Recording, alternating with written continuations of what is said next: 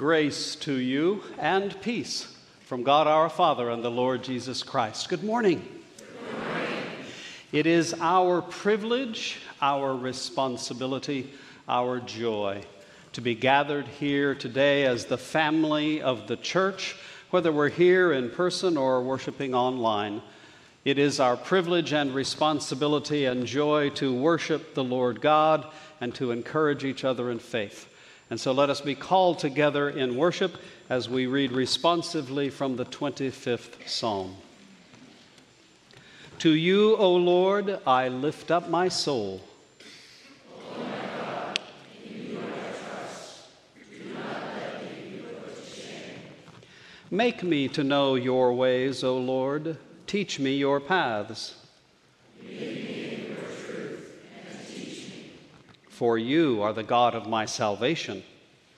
For you I wait all day long. Friends, let us worship God.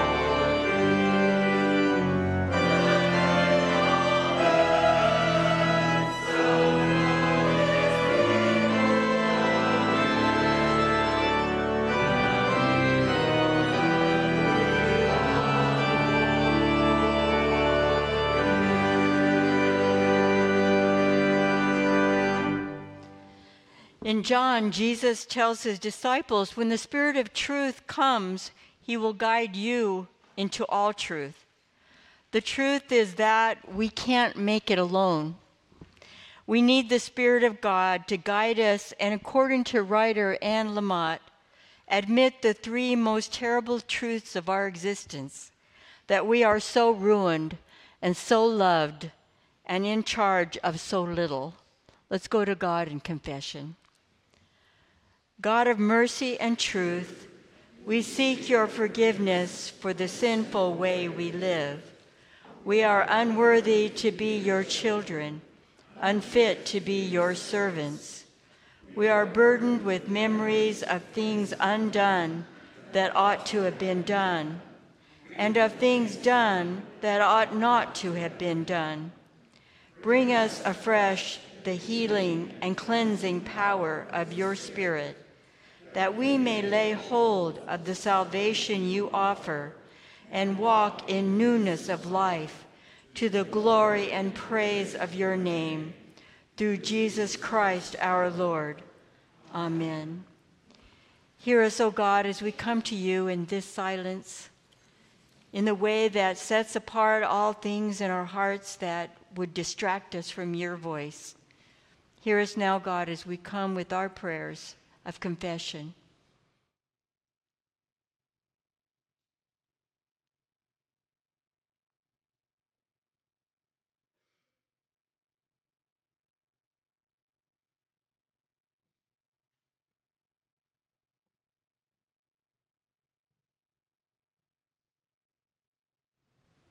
Amen. Later in the same gospel, Jesus says, "If you abide in my word, you are truly my disciples, and you will know the truth, and the truth will set you free." Friends, we have been set free, for I declare to you in the name of our liberator, Jesus Christ, we are forgiven. Thanks be to God.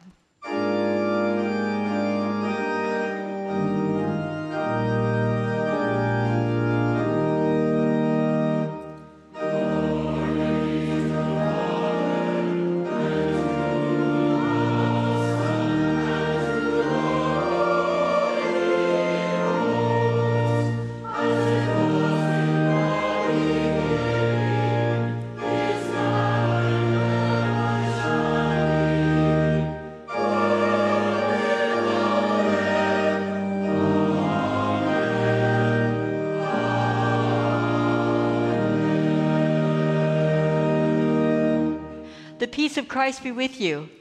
And also with you. People of God, as we prepare to greet one another, we remind you that our 5th grade and younger are excused to their Sunday school class. And now turn and greet each other with a good morning and God bless.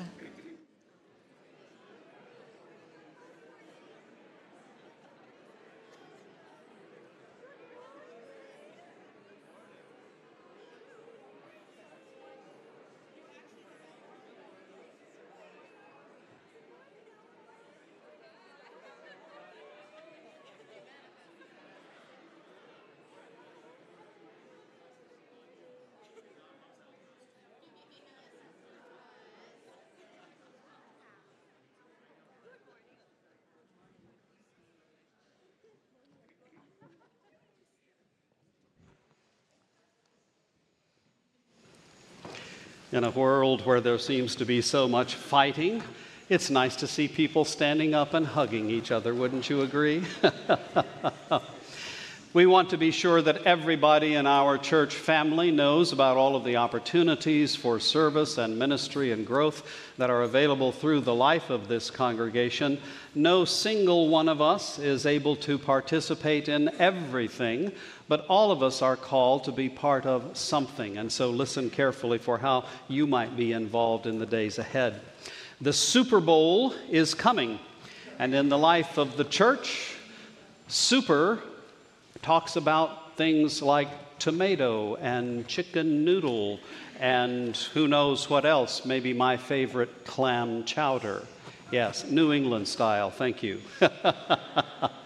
It's been a long tradition that was started by a Presbyterian youth group in the Midwest on Super Bowl weekend, the other one that's all about football, but on that weekend for the church to collect cans of soup to share with folks who need a meal. Many of you have brought your soup today. That's a wonderful thing. We would encourage you to bring your soup next Sunday as well, or if more convenient for you, to be here Saturday between 10:30 and 12:30. We will have a drive-by drop-off location, particularly for those of you planning to donate a semi-load worth of soup. You can simply bring the truck, unhitch the trailer, and we will take it for there. Or, as always, if you'd prefer to give a truckload of money in some way, shape, or form, we're happy to receive that as well. It's a great opportunity for a wonderful witness of the church in this season, which has almost become another official holiday in the life of our nation, to remind folks about the work and will of God in feeding folks. Ash Wednesday is coming soon. The season of Lent is coming soon because Easter is earlier this year than usually it is. And so on Wednesday, February 14th, we will begin the season of Lent with our traditional service of repentance and forgiveness and renewal. That will be at 7 o'clock in the evening. It's one of the most beautiful services that we have here throughout the year. Now, I know that some of you are going to make a connection in your minds, and I'm saying this primarily for the men who are here. February 14th, Ash Wednesday, also is Valentine's Day.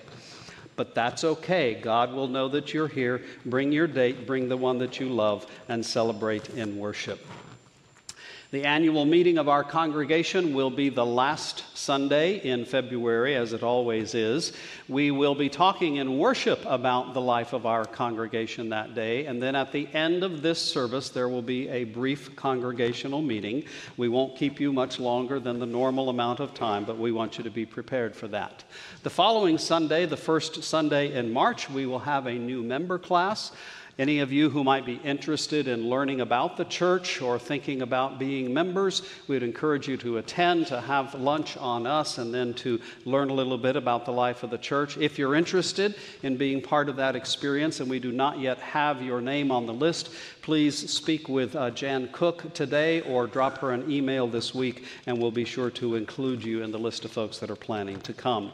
Finally, I want to mention that our missions commission here, that is in charge of leading our mission efforts in the church, has already responded to the needs that are there in some of the other communities of San Diego that have been affected by the recent floods. We have been supporting the work of New Day Ministries, one of our Presbyterian ministries that's close to that region, and not only with cash support, but also donations of clothing and other items that are needed. If you want to participate as part of that, we are not receiving a special offering per se, but far be it from me to say that we would not receive your financial gifts if you would like to give them. Simply mark that on your envelope or on your check. In fact, offering is something that we do not only in particular times of need, but it's something that Christian folk do all the time, because we realize that God has given us the greatest gift of all, and in fact that every gift comes from Him. So now, as an act of worship, as the ushers come forward and wait upon us, we will present to God our tithes and our offerings. God bless.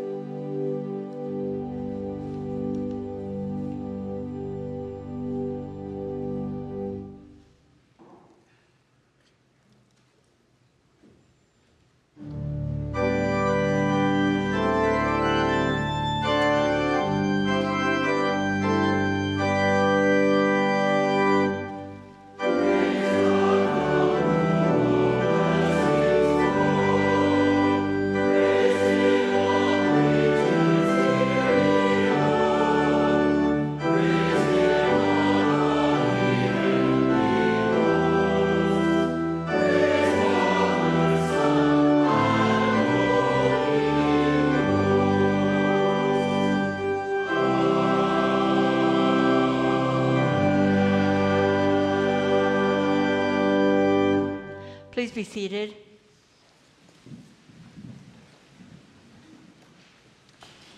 Friends, I invite you to make a space in your heart for a quiet place, a place that you can listen not just to the words, but listen for the voice of God to speak to you in the words. Let's go to God in prayer. Spirit of holiness, Lord of life, and God of truth, the vastness of your wisdom yawns across the heavens and reflects itself in the order of all things, even in the place where the swirling planets play and the wild chaos appears untamed. Still, your wisdom, your design, your will, and purpose braid the cosmic pieces together with delicate threads of grace, creating beauty and sacred synchronicity. What was fractured by greed and shattered by desire, you beckoned back into wholeness, and we once more feel the soothing satisfaction of belonging and oneness, of companionship, and of shared destiny. We are your people, and we belong in life and in death to you. We are one people, your children, and we belong in life and in death to this magnificent enterprise of your calling. You have called us to be witnesses to your truth, peacemakers in times of conflict and war, caretakers of the lost and needy, messengers of the good and the perfect news, servants to the least, advocates of the poor, protectors of the innocent, and voices for the silenced. You lead us in green pastures and still waters, and you also lead us into the cracks and the shadows to point the way towards the light. You, O God, equip us with the truth of your promises and the steadfast faithfulness of your love and commitment to our safe passage home to you. Great God and beautiful Savior, we live to live for you, and we pray that our efforts are pleasing to you. We pray that our intentions bring glory and joy to your name. And we recognize that even in our efforts and with our intentions, we know that it is your Spirit that moves us and compels us and allows us to be worthy of this divine kinship. You, O Lord, are the only truth on which we stand. And so we stand there boldly, with one voice lifted up, the prayer that your Son taught us to pray together. Our Father, who art in heaven, hallowed be thy name. Thy kingdom come, thy will be done, on earth as it is in heaven. Give us this day our daily bread, and forgive us our debts as we forgive our debtors. And lead us not into temptation, but deliver us from evil.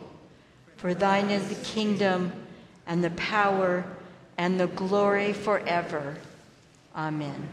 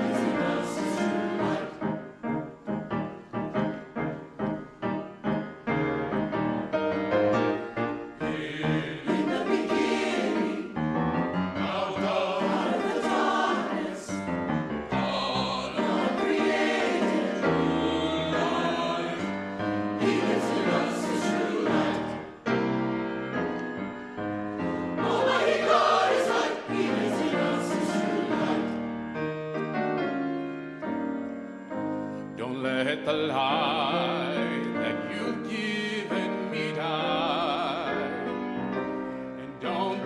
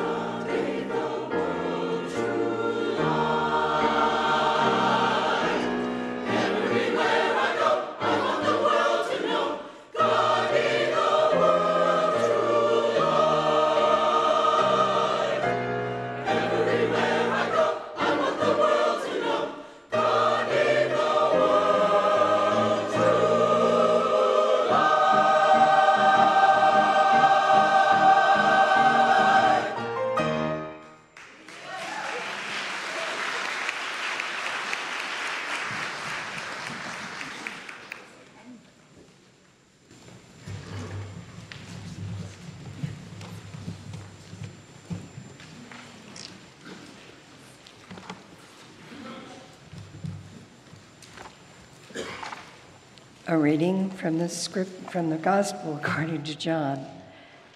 Then the soldiers and Pharisees took Jesus from Caiaphas to Pilate's headquarters. It was early in the morning. They themselves did not enter the headquarters so as to avoid ritual defilement and to be able to eat the Passover. So Pilate went out to them and said, "What accusation do you bring against this man?" They answered, "If this man were not a criminal, we would not have handed him over to you." Pilate said to them, "Take him yourselves and judge him according to your law." The Jews replied, "We're not permitted to put anyone to death." This was to fulfill what Jesus had said when he indicated the kind of death he was to die. Then Pilate entered the headquarters again, summoned Jesus, and asked him, "Are you the king of the Jews?" Jesus answered, "Do you ask this on your own, or did others tell you about me?" Pilate replied, "I'm not a Jew, am I? Your own nation and the chief priests have handed you over to me. What have you done?" Jesus answered, "My kingdom is not from this world. If my kingdom were from this world, my followers would be fighting to keep me from being handed over to the Jews. But as it is, my kingdom is not from here." Pilate asked him, "So you are a king?" Jesus answered, "You say that I am a king. For this I was born. For this I came into the world to testify to the truth. Everyone who belongs to the truth listens to my voice." Pilate asked him, "What is truth?" After he had said this, he went out to the Jews again and told them, "I find no case against him, but you have a custom that I release someone for you at the Passover. Do you want me to release for you the King of the Jews?" They shouted in reply, "Not this man, but Barabbas." Now Barabbas was a bandit. The word of the Lord.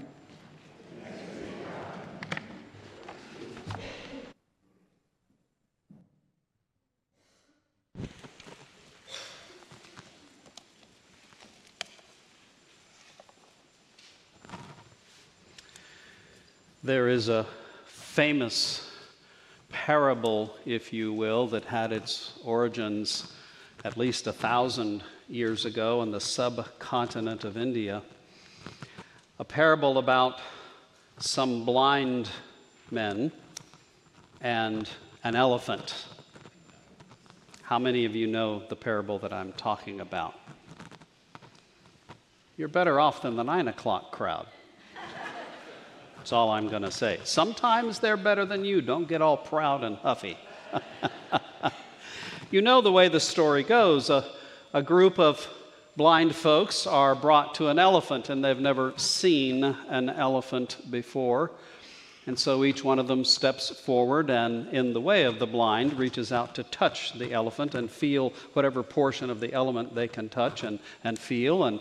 And they all describe the elephant, of course, in what they see with their hands is an elephant. One says, well, the elephant is like a trunk or a tail or the belly or whatever. You know the way that story goes. Of course, the point of the parable is pretty simple, and it is that you perceive the truth based on what you perceive, what you see, from the part of the whole that you are able to get your arms wrapped around, so to speak. There's actually a corollary parable that I did not know about until yesterday. The corollary parable is about the blind elephants and the man. So a group of blind elephants were brought to a man, and the first elephant stepped forward and touched the man for a few moments and then stepped back and proclaimed that the man was flat.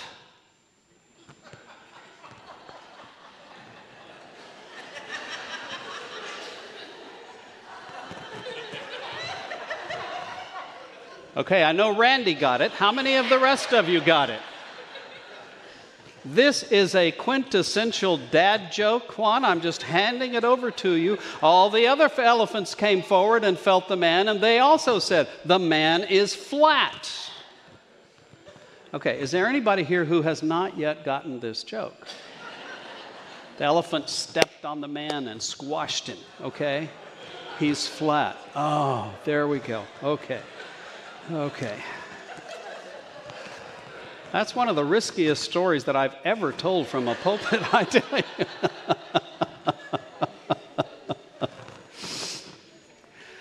Well, so far in the year 2024, every single Sunday in 2024, all 4 of them, we have been looking at some big things, not elephants, but things even bigger than that. We've been looking at the pillars of life, those things that are foundational to everything else. We have talked about love. We've talked about service. We've talked about hope. We've talked about humility. And today, we want to talk about the truth. What is truth? Pilate's question to Jesus. Before we get to Jesus and Pilate, I think it's always helpful for us to think a little bit with each other about what we know about truth. What can we say about truth? Well, here's a few things that I would say about truth, and perhaps you'll agree with me. Number 1, we need to know the truth. I don't think I've ever met a person who didn't in some way, shape, or form want to know the truth. We need to know the truth. We need to know if we open the door, whether or not behind the door it is true that there's a man-eating tiger ready to devour us. We need to know the truth. If we don't, it can be dangerous. We can also say that the truth can be very difficult to discern. It can be difficult to find, difficult to discover. There was a time in the world, and apparently for some people that time still exists, when we believed that the earth was flat. Somewhere back in history, somebody had to have the courage to sail to the horizon to discover whether or not we would fall off the edge. It takes work, it takes research, it takes commitment, it takes a risk sometimes to learn the truth. The truth can be very complex. It's not always so simple. Just ask the blind folks who were asked to look at the elephant. The truth can be complex. Sometimes more than one thing can be true at the same time. Some people would go so far as to say that there really is, therefore, no such thing as truth. There is only what you perceive to be the truth, or what I perceive to be the truth. And I understand that perspective, that it's important for all of us to share what we think is true, but then also listen to what others say as true. But at some point, there actually is an elephant there. It's not a giraffe. There is such a thing as truth and falsehood. And anyone who would say to you that there is no such thing as truth, I think, is not telling the truth. Okay? Now, let's also say this, that human beings have a love-hate relationship with truth. Yes, every one of us wants to know the truth. Is the tiger behind the door or not? Are we going to fall off the edge of the planet or not? And every single one of us sitting here right now or listening in would say, yes, I'm all for the truth. And that's true, except for when it's not. Would you agree with me there? We have a love-hate relationship with the truth. We love the truth as long as it's truth about you, but I don't always love the truth when it's true about me. All I have to do is look in a mirror or stand on a scale or ask one of my enemies to tell me the truth. We are very, very fond of telling part of the truth part of the time, not the whole truth and nothing but the truth. The truth we want to tell, the truth that we want to accept, is the truth that's convenient for us, that serves our purposes. And, truth be told, I happen to know this about you. You have lied. Yes, even bases have lied. We have all lied.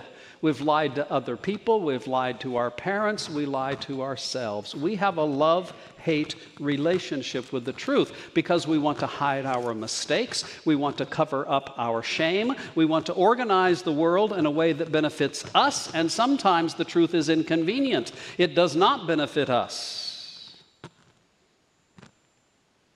And so truth is always under attack. Truth is always there, but it's always susceptible to the lies that we would tell. There's a great deal of concern in our society today about truth. We're worried about artificial intelligence, for the ways in which it can create something out of nothing and convince us that it's true.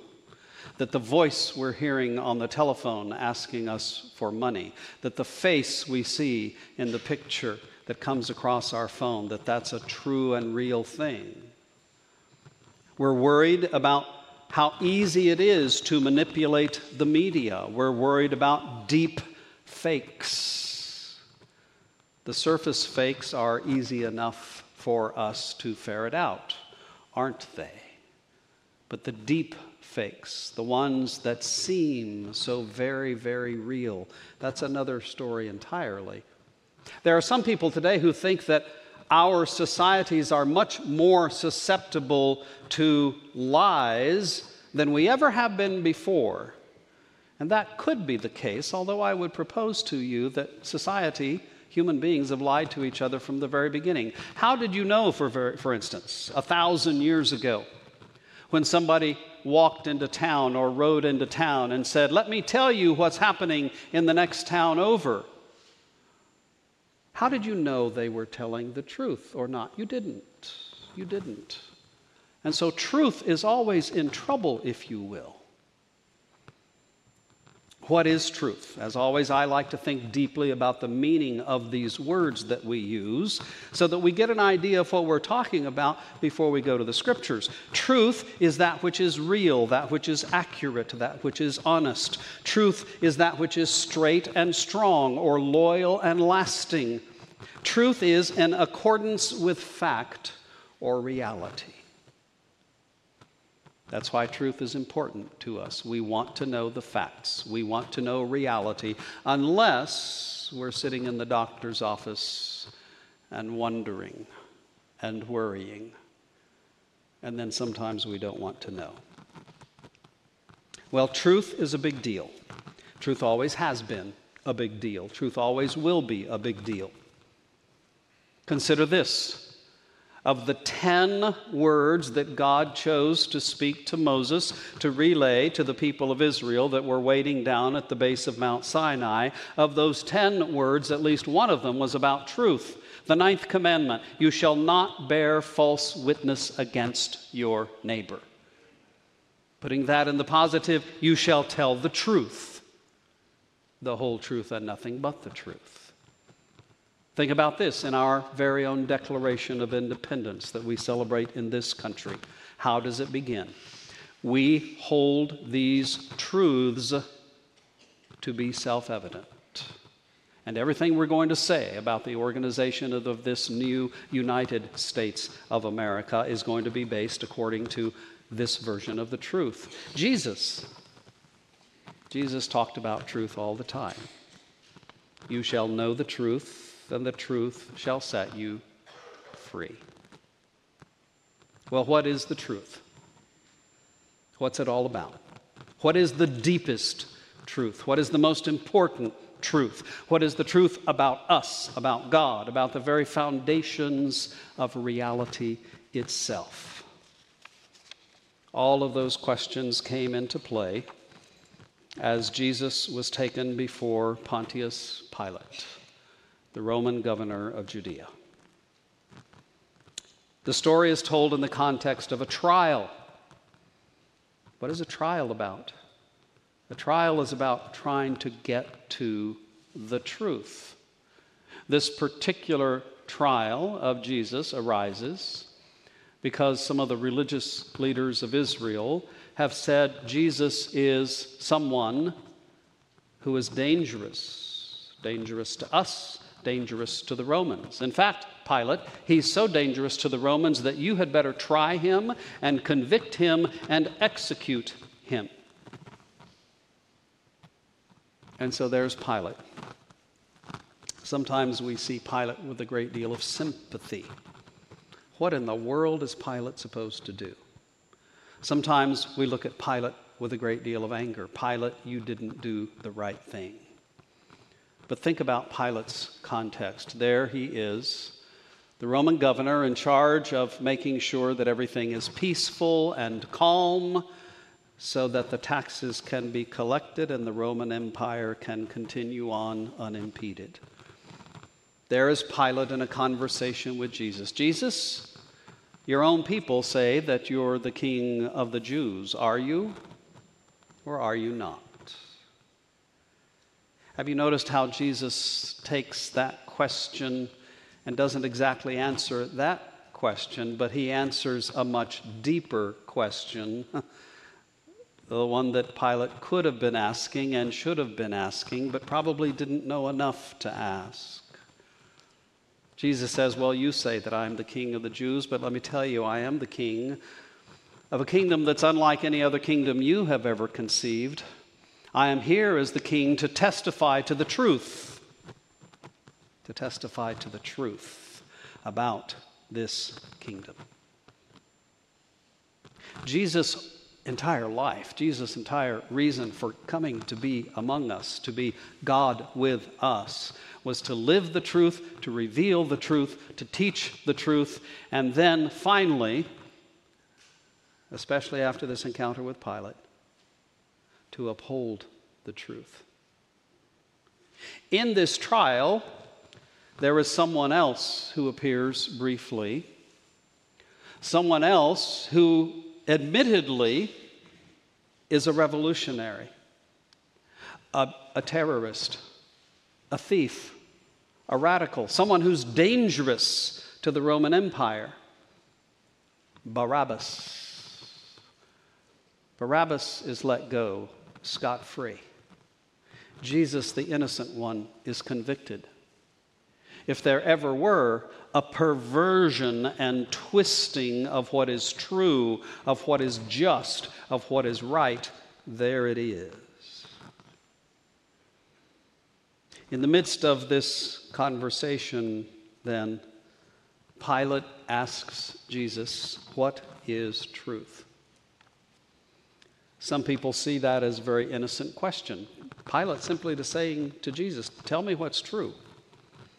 Other people see a great deal of cynicism in Pilate's question. What is truth? There is no such thing as truth, Jesus.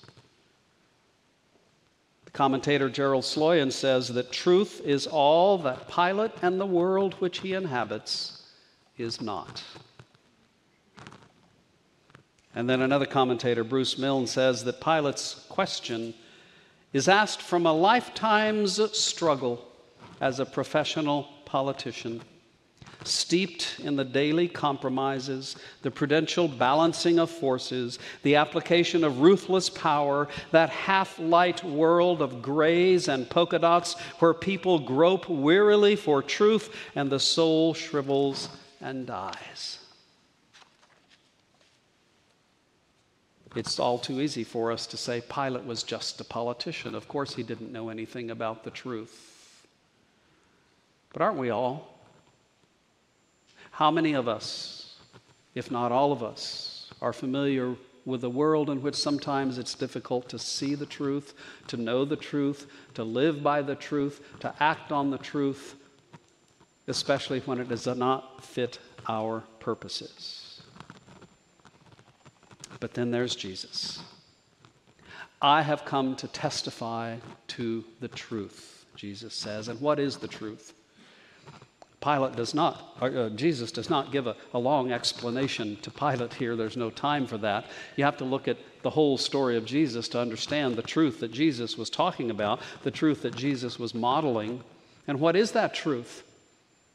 The truth is, Pilate and all the rest of you, there is a God. There is one God. This God is all-powerful, all-knowing. This God is a loving God who has a plan and purpose in mind for his whole creation, to bless his whole creation with his presence and to bless his whole creation with love, with justice, with peace, with goodness, with kindness, with thriving in a beautiful life. But that truth is hidden from us because we chose to hide and still do. We choose to hide from God. That day, you might say that truth lost. Jesus was tried, convicted, and executed. But 3 days later, truth reared its beautiful head as the empty grave was discovered. Truth was proven to be right and strong and good. There is a God above us all, who made us all, who loves us all, who has revealed his will, who calls us to live by the truth that we know and see in Jesus, who calls us to know that the world works only when we live by this truth. Jesus calls each one of us to admit the untruth that is in us, and then to present ourselves to him so that what is not true in us can be cleansed, forgiven, healed, and renewed, and then to go out and live by that truth in the world, and we live it starting now.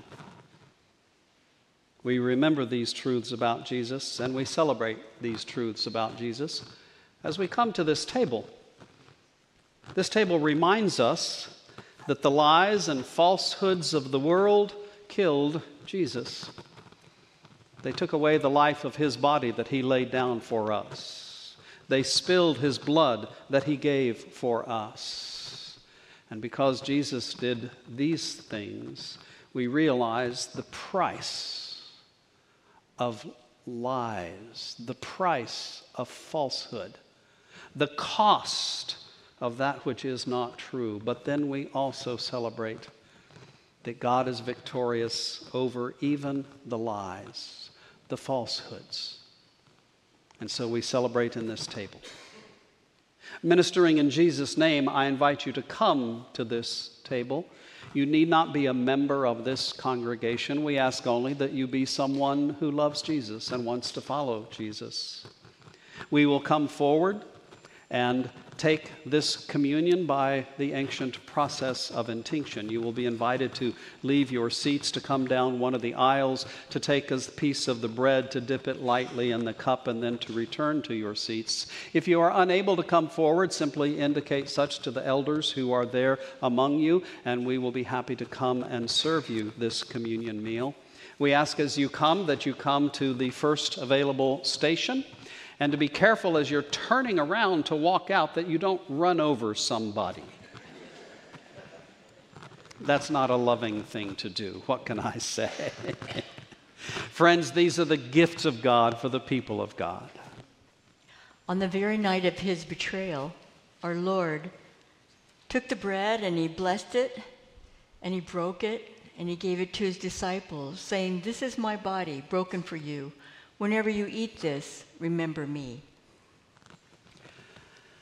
And in the same way, Jesus took the cup after supper, saying, "This cup is the sign of the new covenant sealed in my blood."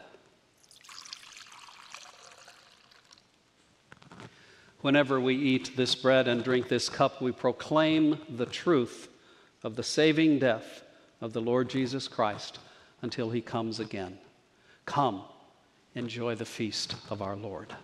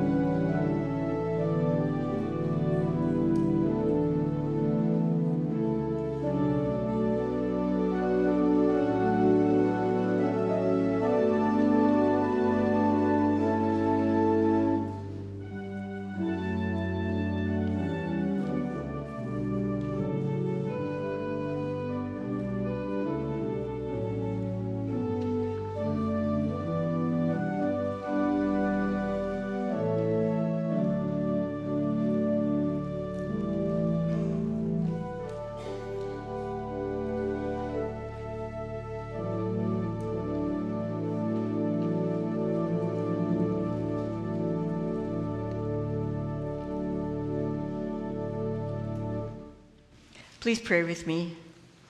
We give you thanks and praise, O God, that you have fed us with your mercy and poured out your Spirit, the Spirit of truth, in this place this morning. Continue to nourish and fill us each day that we may live as your beloved people. In the name of Jesus Christ, our Lord and Savior, amen.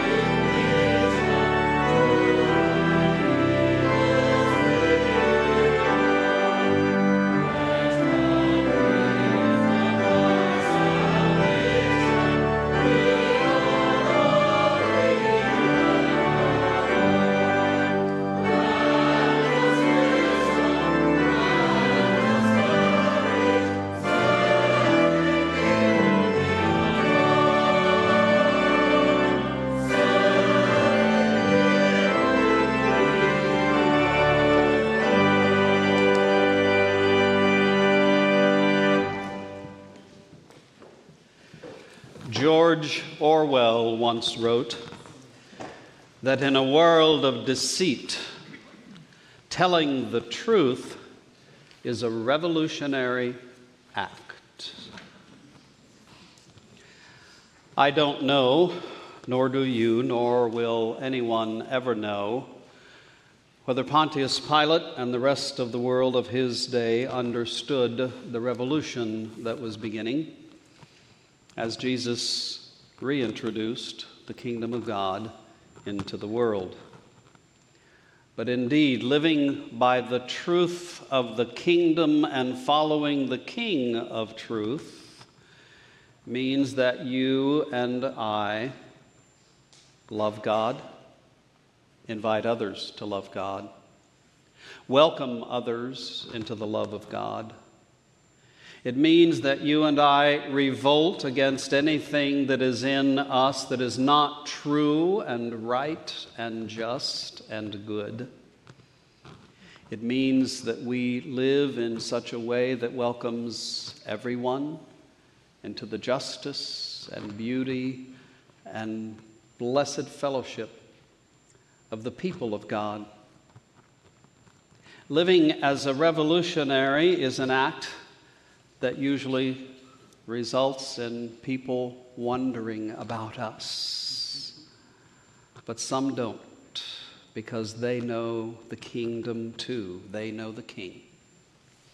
Jesus says that those who live by the truth are those who have heard my voice. So let us hear the voice of Jesus calling us into a life out in his world of welcoming all into the love of the Savior. May the grace of our Lord Jesus Christ, the love of God, and the fellowship of the Holy Spirit be with us then, today and always.